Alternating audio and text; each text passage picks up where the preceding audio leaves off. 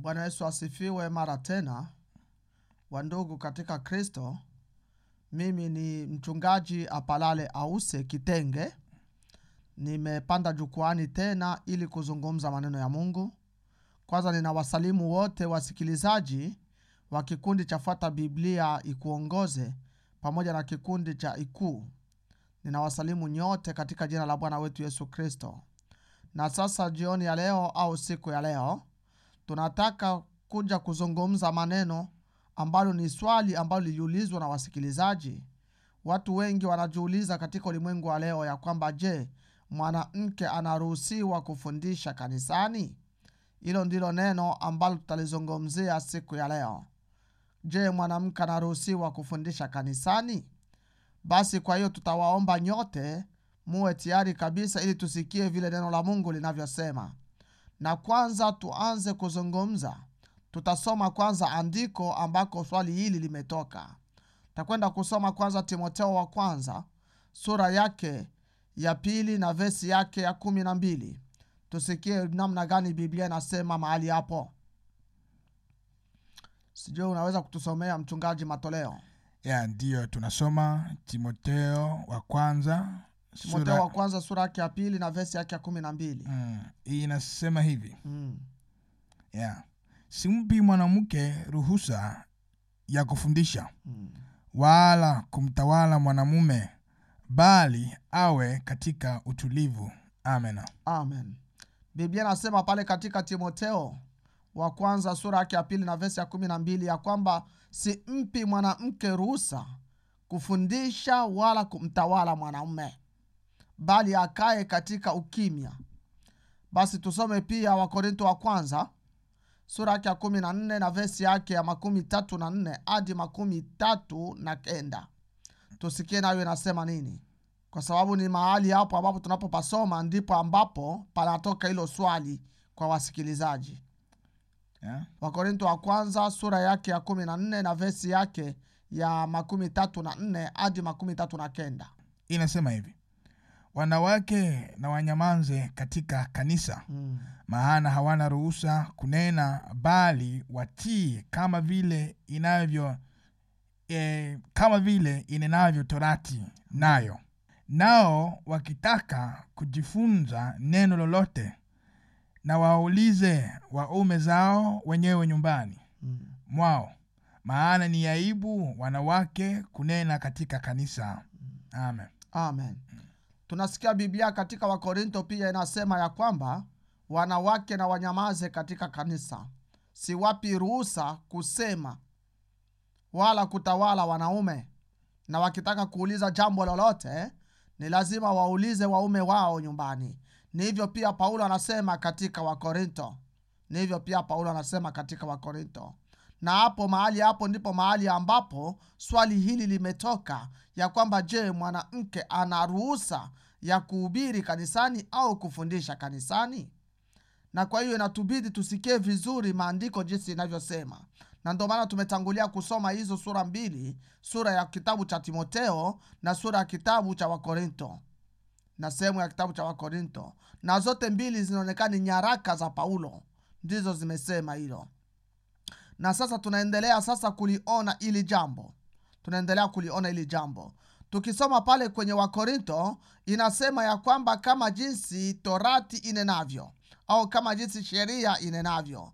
Na tukisoma katika sheria sasa ambako Paulo anasema kama jinsi sheria inenavyo, tutakwenda kukuta hilo neno sheria inenavyo Paulo alilitoa wapi? Alilichukua kwenye kitabu cha Mwanzo sura yake ya 3 na vesi yake ya 16. Ni hapo ambapo mahali ambapo Paulo alichukua hilo neno la kusema ya kwamba kama jinsi sheria inenavyo. Sasa tusikie sheria nayo inanena nini. Soma kitabu cha Mwanzo sura yake ya 3 vesi ya 16. Inasema hivi: akamwambia mwanamke, hakika nitakuzidishia uchungu wako na kuzaa kwa utungu. Utazaa watoto, na tamaa yako itakuwa kwa mumeo, naye atakutawala. Amen. Amen. Tunasikia Torati imenena ya kwamba mwanamke atatawaliwa na mwanamume. Hivyo ndivyo jinsi Mungu alivyosema katika Torati, ya kwamba mwanaume mme wako atakutawala. Na ni hapo ambapo Paulo alichukua neno la kusema ya kwamba kama jinsi sheria inenavyo katika Wakorinto, kama jinsi sheria inenavyo. Na kama sheria ilisema ya kwamba mwanamume atamtawala mwanamke, basi ilibidi Paulo alete hiyo sheria ya kwamba hiyo utaratibu ya kwamba mwanamke ana ruhusa ya kumtawala mwanamume, ana ruhusa ya kumtawala mwanamume, na akasema kama jinsi sheria inenavyo. Lakini sasa tufahamu kwa nini Biblia inasema ya kwamba, Paulo anasema ya kwamba simpi mwanamke ruhusa kusema. Na katika Wakorinto anasema kusema, na katika Timotheo anasema simpi ruhusa kufundisha. Tunakwenda kukuta kuna maneno mawili hapo, si kufundisha tu, lakini bali hata kusema. Ndivyo jinsi Paulo anasema. Sasa tuone historia kifupi ya Korinto, namna gani ilivyokuwa. Tunaomba sana mtufuate kwa makini ili msikilize vizuri, kwa sababu tutaeleza katika Agano la Kale namna gani ilikuwa, na katika Agano Jipya namna gani ilikuwa kwa ajili ya mwanamke. Kwa sababu tumesikia pia Torati nayo imesemwa pale na imetajwa pale. Katika Korinto, kama Paulo alikwenda kuwaambia wanawake ya kwamba siwapi ruhusa kusema kanisani, inaonekana kuwa wanawake walikuwa wakisema kanisani. Lakini sasa ilibidi, kulionekana mambo fulani ambayo ilibidi Paulo awakataze ya kwamba wasiseme. Kwanza, katika Korinto, wakati injili iliingia katika Korinto, kanisa ikafunguliwa katika Korinto, walioanza kupokea injili katika Korinto walikuwa ni wanawake, ndio walioanza kupokea injili. Na kanisa katika Korinto likaanza pamoja na wanawake. Na unajua, wakati wote ambao watu wanapokea injili na wanaanza kanisa, wale ambao wanakuwa kama vile wanaanza pamoja na kanisa, ndo watu ambao huwa wanakuwa na kama vile na uwezo wa kunena na kufanya kila kitu pale kanisani, maana ni wao wameanza kanisa. Sasa ilikuwaje sasa? Ina maana mitume walipokuwa wakifungua kanisa, wale watu walikuwa wanakiamini wa kwanza, basi walikuwa wanaachiwa kanisa pale, wanaanza kanisa, alafu wa mitume tena wanaendelea mbele, wanakwenda kufungua kanisa zingine, wanakwenda kupeleka injili zingine. Sasa katika Korinto, wanawake walipoamini walianza na kanisa katika Korinto, na walipoanza na kanisa pale, wanaume nao walianza kuja kuingia nyuma baada ya wanawake. Na kama ilivyo kawaida, kila mara tunakwenda kukuta kitu chochote kikifunguliwa, utakuta wanawake ni wa kwanza kabisa kuanza pamoja na kile kitu. Na ukifika mahali popote kwenda kufungua kanisa, nafikiri wanawake watakuwa wengi zaidi ya wanaume. Na pia ilikuwa hivyo katika Korinto, wanawake walikuwa wengi na walianza pamoja na kanisa pale Korinto. Sasa kwa sababu ni wao walianza, iliwabidi wao wanawake wawe wanasema sana kanisani na kufundisha sana kanisani. Sasa wanawake wakaanza kusema sana kanisani na kufundisha sana kanisani. Lakini ilifikia wakati ambao walikosa utaratibu vizuri katika kanisa. Wakati ambao walikosa utaratibu vizuri, na ukosefu wao wa utaratibu ulifikia ile ripoti ikamfikia Paulo ya kwamba wanawake wanakosa utaratibu sasa kanisani. Wanawake utaratibu walioukosa ni nini? Kuna nyakati ambazo wao wenyewe wanawake walianza kutabiri kwa fujo kanisani, na wanaanza kupatana hata wawili, watatu, wanne, wangapi, wewe utasema hivi na mwingine atasema hivi. Basi ikaingia fujo, ikaingia makelele katika kanisa, na ikafikia hata wakati ambao wanawake katika kanisa walianza kuwadharau waume wao. Wao wakaanza kujikuta kama vile sasa wao wanaongoza wanaume.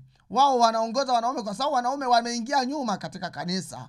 Basi dharau zikaanza kuwa mingi sana kwa wanawake kwa waume zao. Basi ikambidi Paulo sasa awaandikie na kuwaambia ya kwamba simpi tena mwanamke ruhusa kusema kanisani.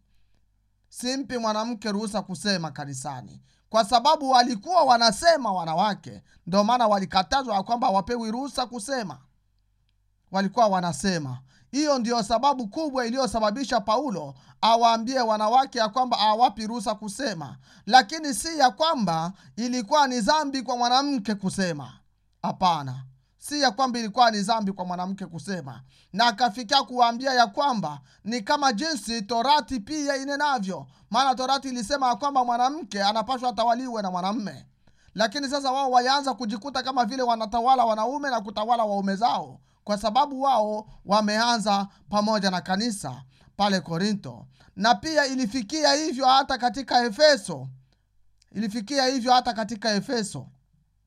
Basi ikawa namna gani sasa?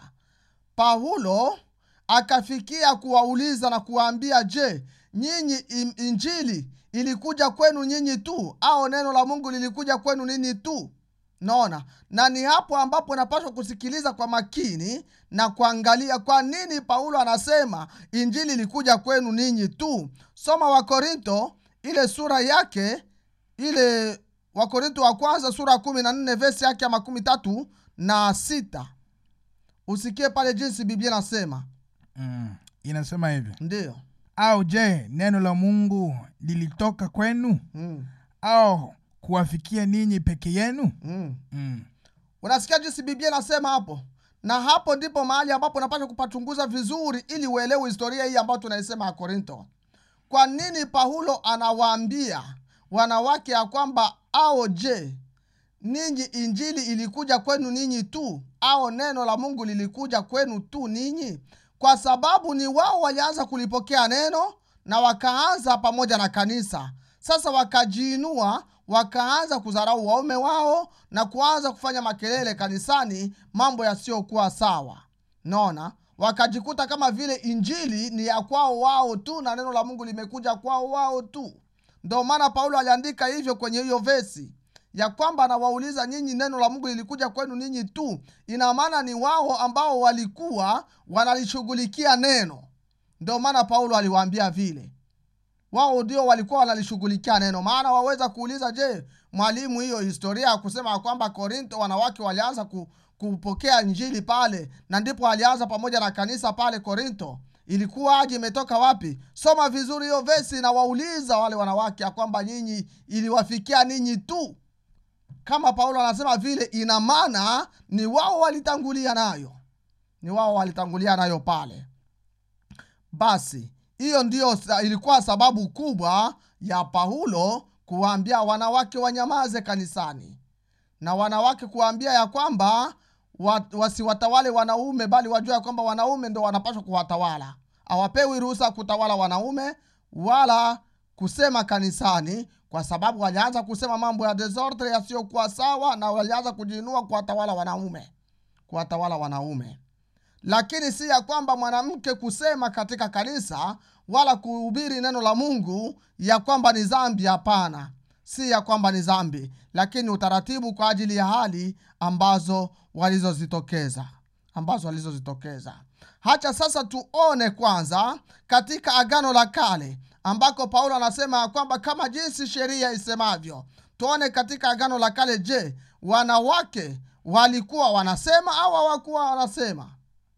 Walikuwa wanasema au hawakuwa wanasema? Ni lazima tufahamu hiyo pia. Tuangalie, tuanze kuona katika Agano la Kale, alafu tutakwenda kuona pia katika Agano Jipya. Tunaweza kusoma kwanza kitabu cha Zaburi. Sura yake ya 68 na vesi yake ya 11. Tusikie Agano la Kale linaanza kusema, je, Bwana alitoa neno lake, wanawake watangazao habari ni jeshi kubwa. Amen. Biblia inasema pale ya kwamba Bwana amelitoa neno lake, na Bwana anasema ya kwamba wanawake watangazao habari njema ni jeshi kubwa. Kutangaza habari njema ni kusema neno la Mungu mbele za watu, neno liletao wokovu. Na kama wanawake wangekuwa ya kwamba hawaruhusiwi kusema katika Torati, Mungu asingeliwapongeza ya kwamba ni jeshi kubwa, kwa sababu wanaitangaza habari njema. Tuwe pamoja kwa kusikia, wana wa Mungu, maana ni maandiko inaomba kuyasikiliza kwa utaratibu. kama Mungu anawapongeza kwamba wanawake watangazao habari njema ni jeshi kubwa, ina maana wanawake walikuwa wanatangaza habari njema pia katika Torati. Walikuwa wanatangaza habari njema. Ndio maana Bwana alisema ni jeshi kubwa. Tuangalie Waamuzi nayo tuone kama kuna mwanamke ambaye aliwahi kuwa na huduma ya unabii. Maana ngoja nieleze kidogo. Nabii, kulikuwa na utofauti kati ya nabii na kuhani. Nabii alikuwa ni mtu ambaye alikuwa analeta sauti ya Mungu kwa watu. Yaani Mungu anasema na nabii, alafu nabii anasema kama vile kinywa cha Mungu kwa watu. Na kuhani alikuwa naye anachukua maneno ya watu anayapeleka kwa Mungu, yaani kama vile kinywa cha watu kwa Mungu. Na sasa kama Mungu alikuwa anatumika, anasema na nabii, sasa ule nabii yale maneno anayosemwa na Mungu anayaambia watu. Na kama wanawake walionekana kuwa manabii, Mungu aliwatumikisha kama manabii, ina maana walikuwa wanasema maneno ya Mungu mbele za watu. Na tumesoma kule kwenye Paulo anasema ya kwamba hapewi ruhusa mwanamke kusema. Lakini tumeshasema sababu gani Paulo alisema vile. Basi tusomee kwanza Waamuzi sura yake ya 4 verse ya 4. Waamuzi sura ya 4 verse ya 4, tusikie namna gani Biblia inasema pale. Inasema hivi. Basi Debora nabii mkewe Lapitoti ndiye aliyekuwa mwamuzi wa Israeli wakati ule. Ndio. Biblia inasema kwamba Debora alikuwa nabii mke. Yaani alikuwa nabii tena mwanamke. Na alikuwa mwamuzi kwa wakati huo wa Israeli. Na Mungu alimtumia Debora kama nabii. Tumeshaeleza nabii ni mtu gani. Tunasema nabii ni kama vile kinywa cha Mungu mbele za watu. Kwa hiyo Mungu anasema na nabii, alafu nabii anafanya nini? Anaeleza watu yale ambayo Mungu anayoyasema. Na sasa kama mwanamke asingelikuwa ya kwamba anaweza kuhubiri neno la Mungu, wala anaweza kusema mbele za watu, basi asingelichaguliwa kuwa nabii. Na asingelitiwa kuwa nabii, maana angesema kwa wanani? Asingelikwenda kusema maneno ya unabii kwa nyama au kwa miti. Lazima aseme kwa watu. Lazima aseme kwa watu. Ni hivyo jinsi Biblia inasema. Tusomee pia kitabu cha Kutoka sura yake ya 12 na verse yake ya 14. Tuko tunakwenda haraka kidogo. Tuko tunaona namna gani Agano la Kale kama linasema kwa ajili ya wanawake ambao walifanya huduma kama hizo. Inasema hivi. Ndiyo, Kutoka 22 verse yake ya 14. Inasema hivi. Na Miriam nabii mke ndugu yake Haroni, ndiyo, akatoa tari mkononi mwake. Wanawake wakatoka wote wakaenda nyuma yake, wenye matari na kucheza. Amen. Amen. Ya kwamba Miriamu alikuwa nabii mke na alikuwa ndugu yake ya Haruni na Musa. Naona. Sasa kama alikuwa nabii mke, ina maana alikuwa anasema maneno ya unabii. Maana asingeliitwa nabii kama hakuwa anasema maneno ya unabii ambao ni sauti ya Mungu. Isingeliwezekana aitwe nabii. Maana nabii hakuwa anaitwa tu kwa sababu tu ni mtu. Ni ndugu ya Haruni tu angeitwa nabii, ni ndugu ya Musa tu angeitwa nabii. Hapana. Ina maana ile huduma ya nabii aliifanya. Ina maana ile huduma ya nabii aliifanya. Na alikuwa ni mwanamke huyo. Alikuwa ni mwanamke huyo. Basi tuone sasa Agano Jipya nayo inasema nini kwa ajili ya wanawake. Inasema nini kwa ajili ya wanawake. Tusomee kwanza Luka sura yake ya 2 na verse yake ya 36. Tusikie hapo Biblia inasema mwingine katika Agano Jipya ambaye alikuwa nabii, ambaye ni Ana. 30. Ya 36 yani. Okay. Sura yake ya 2 na verse yake ya 36. Kitabu ni cha Luka. Ndiyo. Inasema hivi. Inasema hivi. Palikuwa nabii mke, jina lake Ana, binti Fanueli. Wa kabila ya Asheri. Na umri wake ulikuwa miaka mingi. Alikuwa amekaa na mume miaka 7 baada ya uanawali wake. Ndiyo. Biblia inasema pia ya kwamba kulikuwa na nabii mke ambaye jina lake ni Ana binti Fanueli. Huyo naye alikuwa nabii mke. Na kama alikuwa nabii mke, ambaye anatajwa katika kitabu cha Luka. Ina maana alifanya huduma ya nabii. Alifanya huduma ya nabii. Tumekwisha eleza huduma ya nabii kwa kifupi pale, nafikiri msikilizaji amesikia.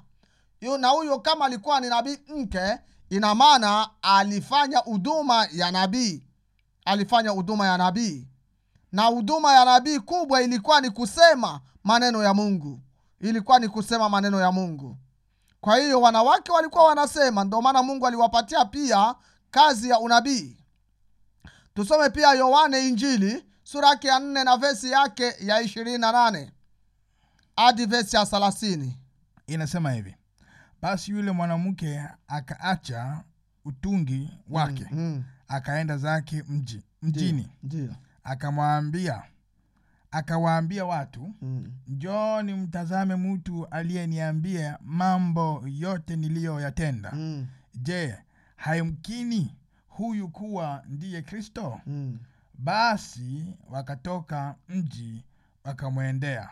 Ndio. Yule mwanamke Msamaria akauacha mtungi wake. Ni wakati ambapo alikutana na Yesu kisimani.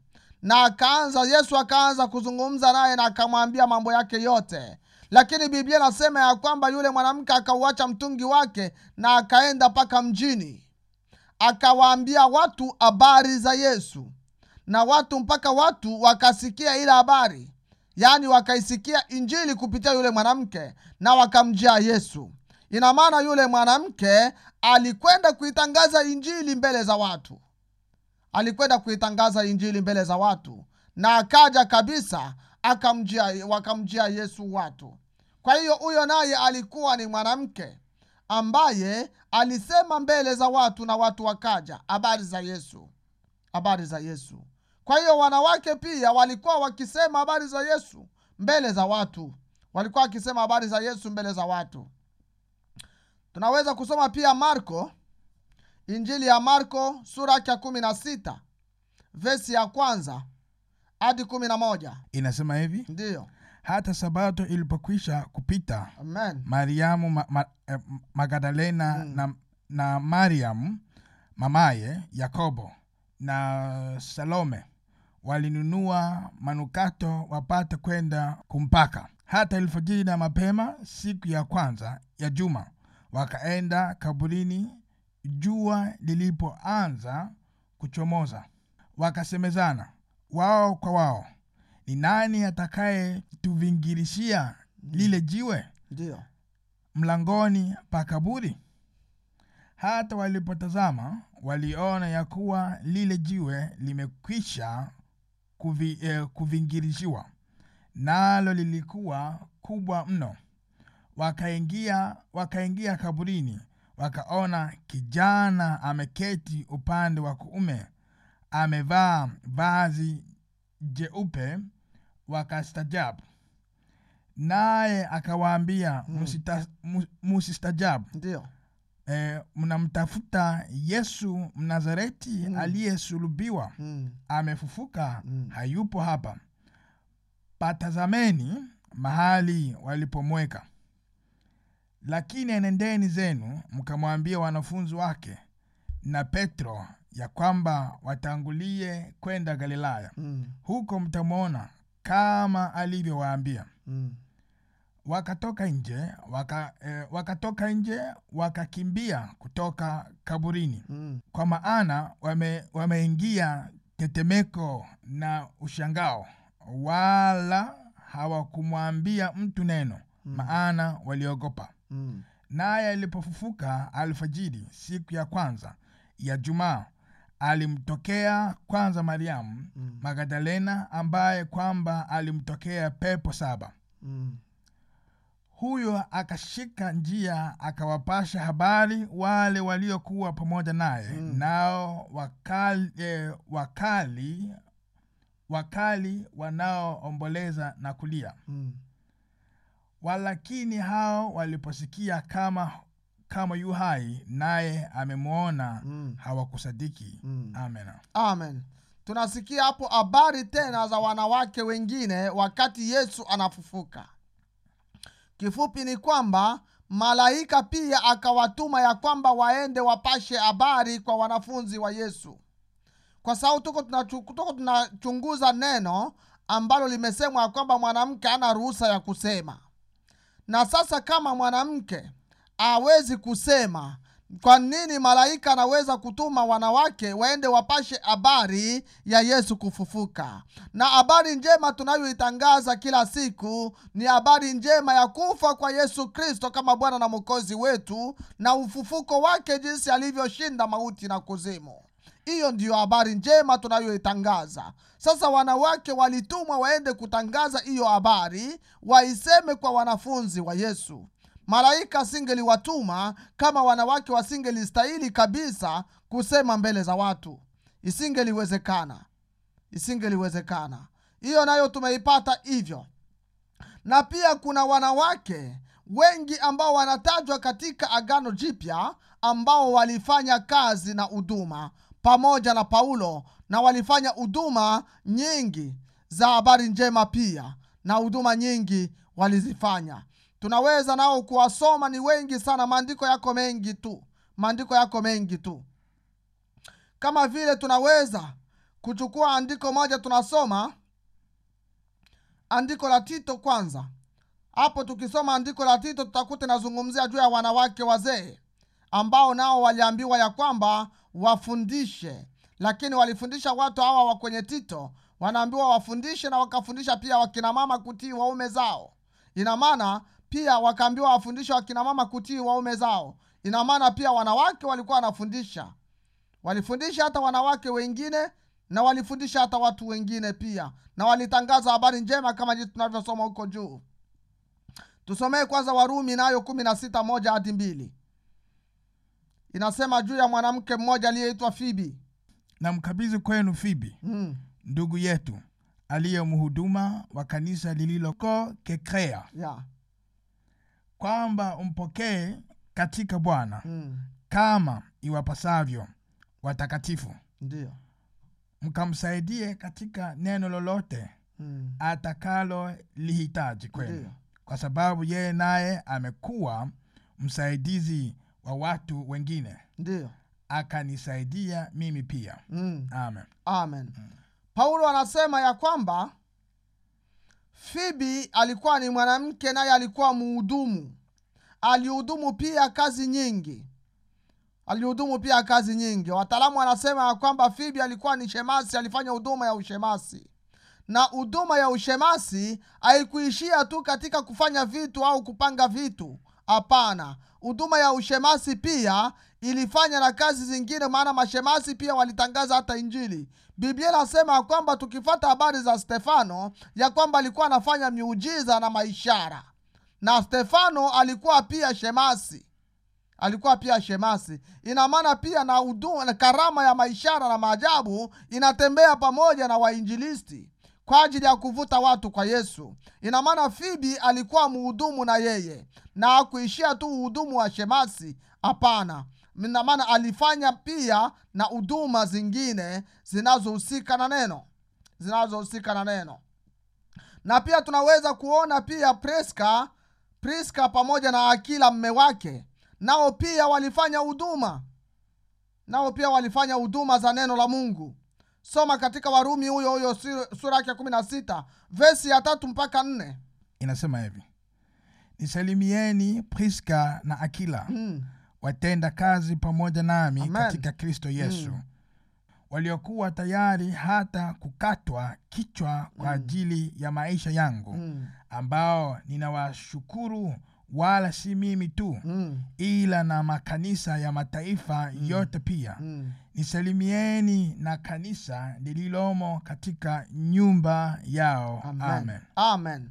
Biblia inasema kwamba Priska na Akila.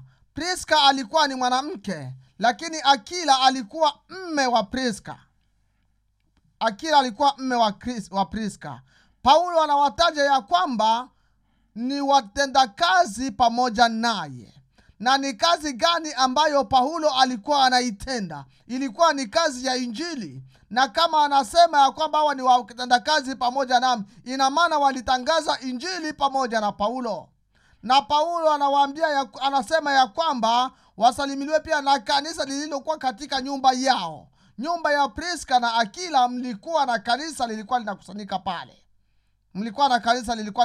pale. Na anasema ni watendakazi pamoja naye. Ina maana nao walifanya kazi pamoja na Paulo, na kazi kubwa ya mitume ambao waliifanya wa Paulo ilikuwa ni kazi ya injili.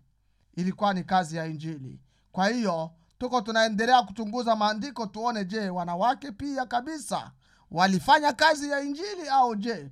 Tumesikia kwenye Agano la Kale na tumekuja kusikia kwenye Agano Jipya jinsi imekuwa. Maandiko ni mengi tu, lakini nafikiri kwa sababu usiwachoshe watu kwa kusikiliza, hatuwezi kuyasoma yote. Mengine tutayataja tu alafu mtasoma wenyewe nyumbani.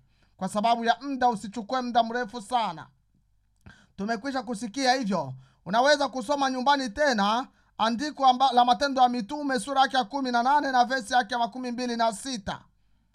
Inazungumza pia kwa ajili ya Priska huyo na Akila mume wake, jinsi walivyokuwa wakifanya huduma ya kazi ya Mungu. Kwa hakika kabisa Biblia inasema kwamba Priska na mume wake Akila wakamweleza njia ya Bwana kwa hakika. Yaani walimweleza mtu njia ya Bwana kwa hakika. Ni andiko la muhimu sana ili andiko. Lisome kwanza mtumishi. Matendo ya Mitume sura yake ya 18 na verse yake ya 26. Maana watu wengine wanaweza kusema hapana, ingawaje walikuwa watendakazi pamoja na Paulo, labda ni kazi zingine walizifanya. Lakini hapa tutakuta kwamba walieleza mtu habari za njia ya Bwana. 18:26 Matendo ya Mitume. Hii inasema hivi. Akaanza kunena kwa ujasiri katika sinagogi. Hata Prisla na Akila walipomsikia wakamchukua kwao, wakamwelezea njia ya Bwana kwa usahihi zaidi. Amen. Ya kwamba Priska na Akila mume wake wakamchukua huyo mtu mpaka na wakaanza kumwambia njia ya Bwana iliyo sahihi. Ina maana Priska na Akila walikuwa wanatangaza habari ya njia ya Bwana iliyo sahihi. Walikuwa wakitangaza habari ya njia ya Bwana iliyo sahihi. Na watu ambao walikuwa wanatangaza habari ya Bwana iliyo sahihi, ina maana walikuwa wanasema kwa watu wengine. Na hiyo ndiyo kazi kubwa ambao waliitumika pamoja na Paulo ya kutangaza injili. Basi utasoma nyumbani pia Warumi sura yake ya 16 na verse yake ya 6. Utasoma pia, utasikia tena hapo Biblia iko inaeleza na kusema ya kwamba alijitaabisha. Kuna mwanamke ambaye alijitaabisha sana kwa ajili yenu. Na kama watu ambao walikuwa wanajitaabisha kwa ajili ya wengine ni wale waliojitaabisha katika neno, basi Mungu ataendelea kabisa kutuwezesha kwa kusikia. Maana maandiko ni mengi tu tunaweza kusoma. Unaweza kusoma pia Warumi 16 verse yake ya 7, waweza kusoma pia Warumi 16 verse ya 12, na waweza kusoma pia Wakorintho wa kwanza 11 na verse yake ya 5. Waweza kusoma pia Wafilipi sura yake ya 4 verse yake ya 2 hadi 3, na waweza kusoma pia kitabu cha Zaburi cha tulikisoma. Hayo maandiko yatakusaidia kuona namna gani wanawake walitenda kazi pia za injili pamoja na mitume. Kwa hiyo ndugu yangu, tumesoma haya maandiko mengi kwa kirefu kwa ajili ya kupenda kuelewesha, maana kuna utata katika somo hili la kusema ya kwamba je, mwanamke ana ruhusa ya kusema kanisani? Tumesikia pale ya kwamba kama Paulo aliwaambia wanawake katika kitabu cha Timotheo na Wakorinto, ni kwa sababu wanawake walianza kujiinua zaidi ya wanaume, na wanawake walianza kufanya matendo na mienendo isiyokuwa safi. Soma ile Timotheo sura yake ya 2 kuanzia mwanzo mpaka mwisho wa ile sura, utaona mambo ambayo inasemwa pale juu. Na soma hiyo Wakorinto kwa sura yake ya 14 kuanzia mwanzo mpaka hapo 39, utaona mambo yaliyo hapo juu.